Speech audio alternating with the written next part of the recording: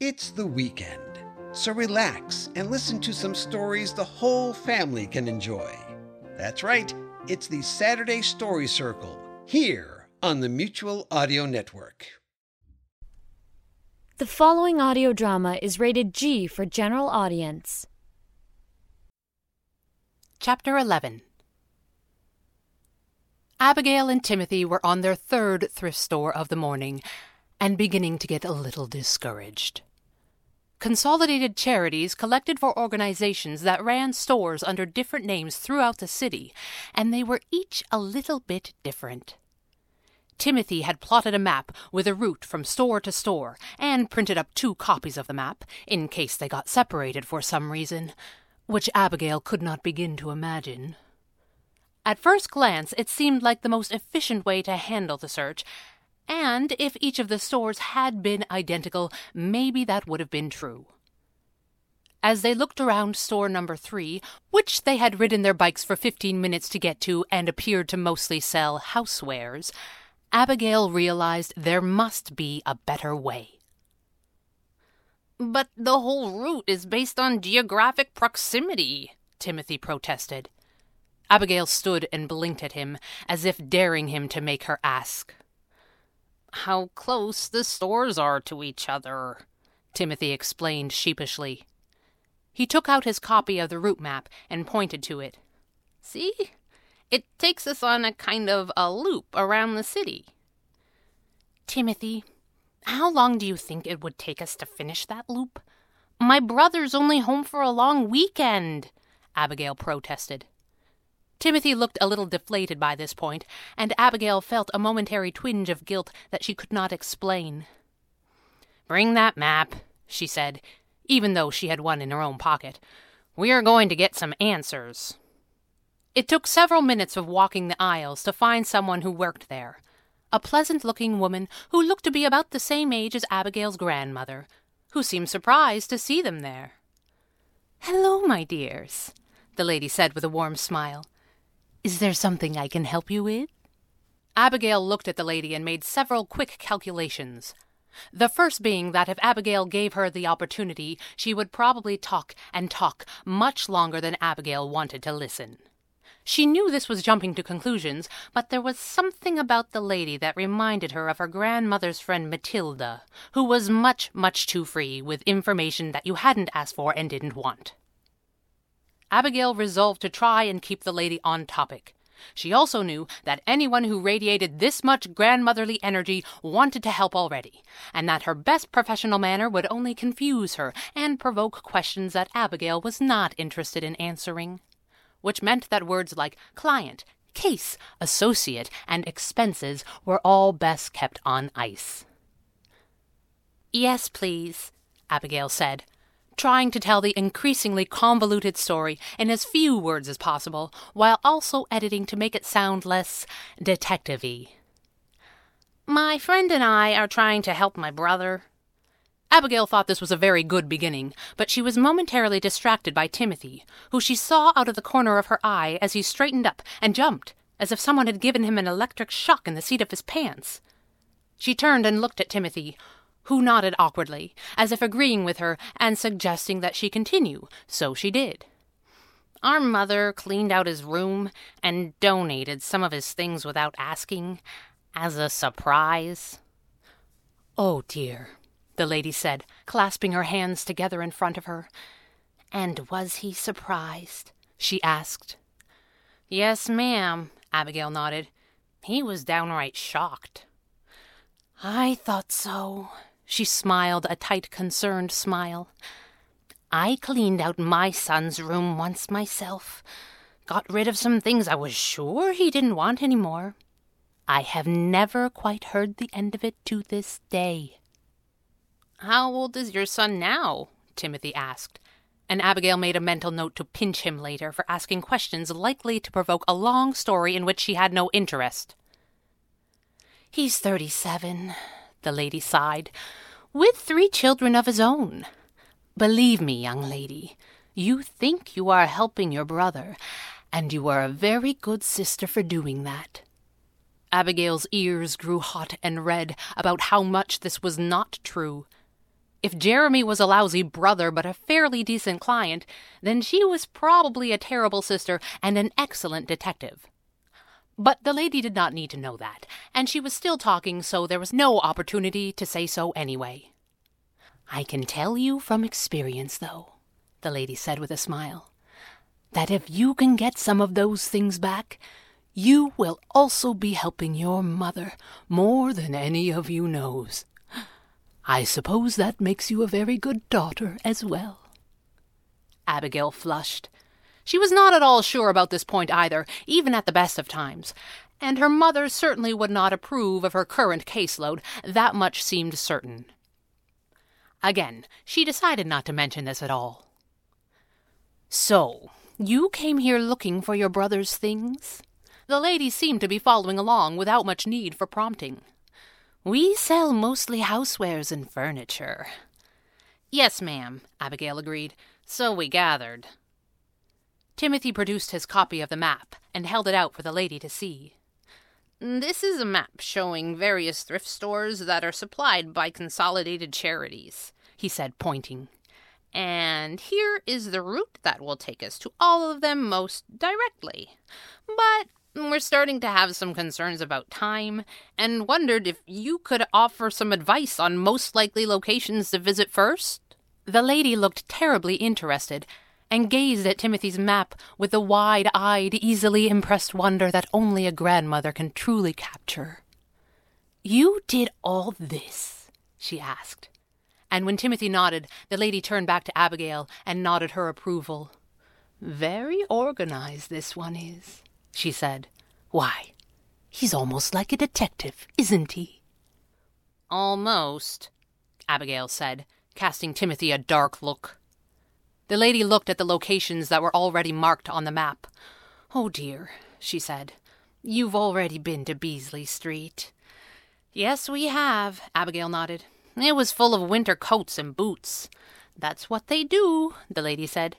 "Their focus is on making sure that people can afford to stay warm in the winter."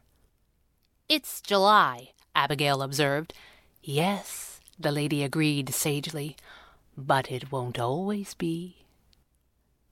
Abigail decided not to argue that point, if for no other reason than that it was true. "What is your brother missing?" the lady asked.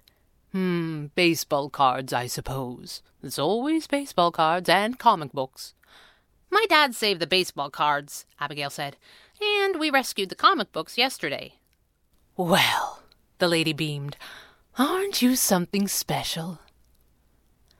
"Most of the list is old toys at this point," Timothy said, shuffling the papers in his hand, as if he might get into the particulars of Jeremy's missing sets of action figures at any moment, in which case he would get 2 pinches, the second one much harder than the first.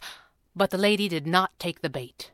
"Well, if it's toys, you want one of the big stores," she said, taking out a pen and circling locations on Timothy's map. "This one, on Rampart, is often very good, and up here at the St. James Center. But the one you should really try first is the Smart Cell Superstore." "That's the place out by Christie Link?" Abigail asked. "It is." The lady beamed at Abigail again, as if she were terribly bright, which Abigail enjoyed, but it was getting a little embarrassing. "I know that store," Timothy said. "My mom and I went there when I was looking for things for my Halloween costume." "Oh, what were you dressed as, dear?" the lady asked, as if she really, really wanted to know. "Nikola Tesla," Timothy said, quite pleased that someone had asked. Abigail and the lady from the store just blinked at him a few times. "He was an inventor," Timothy said, "and an engineer." "Thank you for your help, ma'am," Abigail said, her professional manner restored. "You've been very helpful." The lady beamed as though she had just been given a dozen roses. "And so polite, too," she said. "Somebody must be very proud of you, young lady." "He invented alternating current," Timothy said, still sounding surprised that he was the only one in the room who knew who Tesla was. "Stop talking now," Abigail said, pulling him by the arm toward the door, as a lady smiled and waved, as though they had made her day, which it is possible that they had. Abigail was all business as they hit the wall of hot air that hung motionless outside the air-conditioned cocoon of the store. "We should get moving," she said. "I think we should try the Smart Cell Superstore first. And it's a long way to Christie Link." Abigail hurried to unlock her bicycle and did not notice for a moment that Timothy was not following her lead. "If we don't have something to show for today, I don't think we can get another day's work out of this case. The client is antsy as it is." "Listen," Timothy said, "about what you said in there." Abigail turned to look at Timothy. He was just kind of standing beside his bike, like he didn't know what to do next.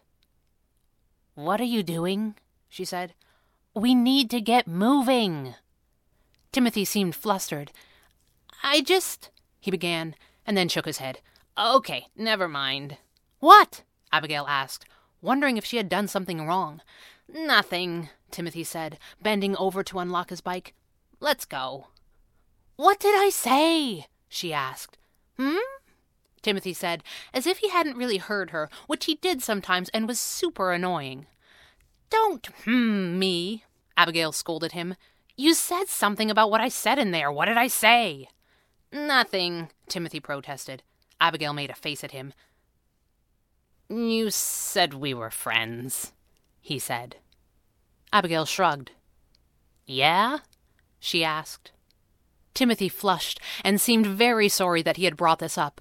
"It's just you usually say associate or consultant or something," he said. Abigail shrugged. "I was trying to keep it simple," she said. "I thought the detective business might confuse her. Or worse, it might inspire her to tell a long, personal story about people we don't know." Timothy nodded. "But are we?" he asked. Abigail seemed flustered. "Are we what?" she asked. "Are we friends?" Timothy nodded.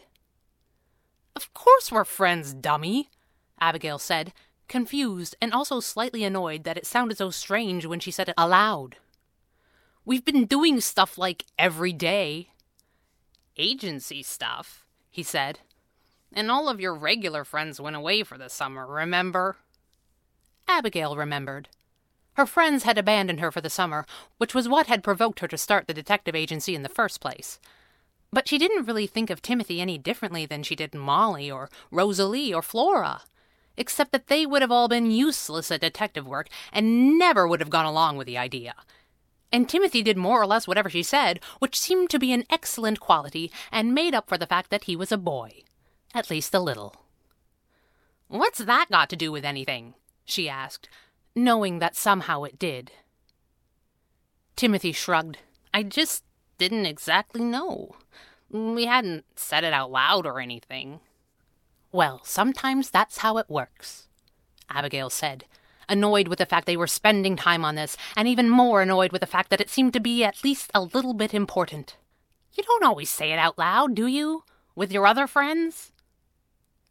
There was a small and painful silence, in which Timothy did not say that he did not have any other friends, and in which Abigail realized that was what he was not saying, but wanted to.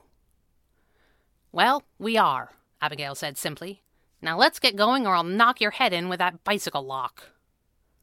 "Right," Timothy agreed, looking far too pleased with himself. "Oh, and by the way," Abigail said, reaching over and pinching his arm so hard that he yelped, "that's for all the chitter-chatter in there." Timothy tried very hard to stop grinning as he rubbed his arm. "That's tough but fair," he said.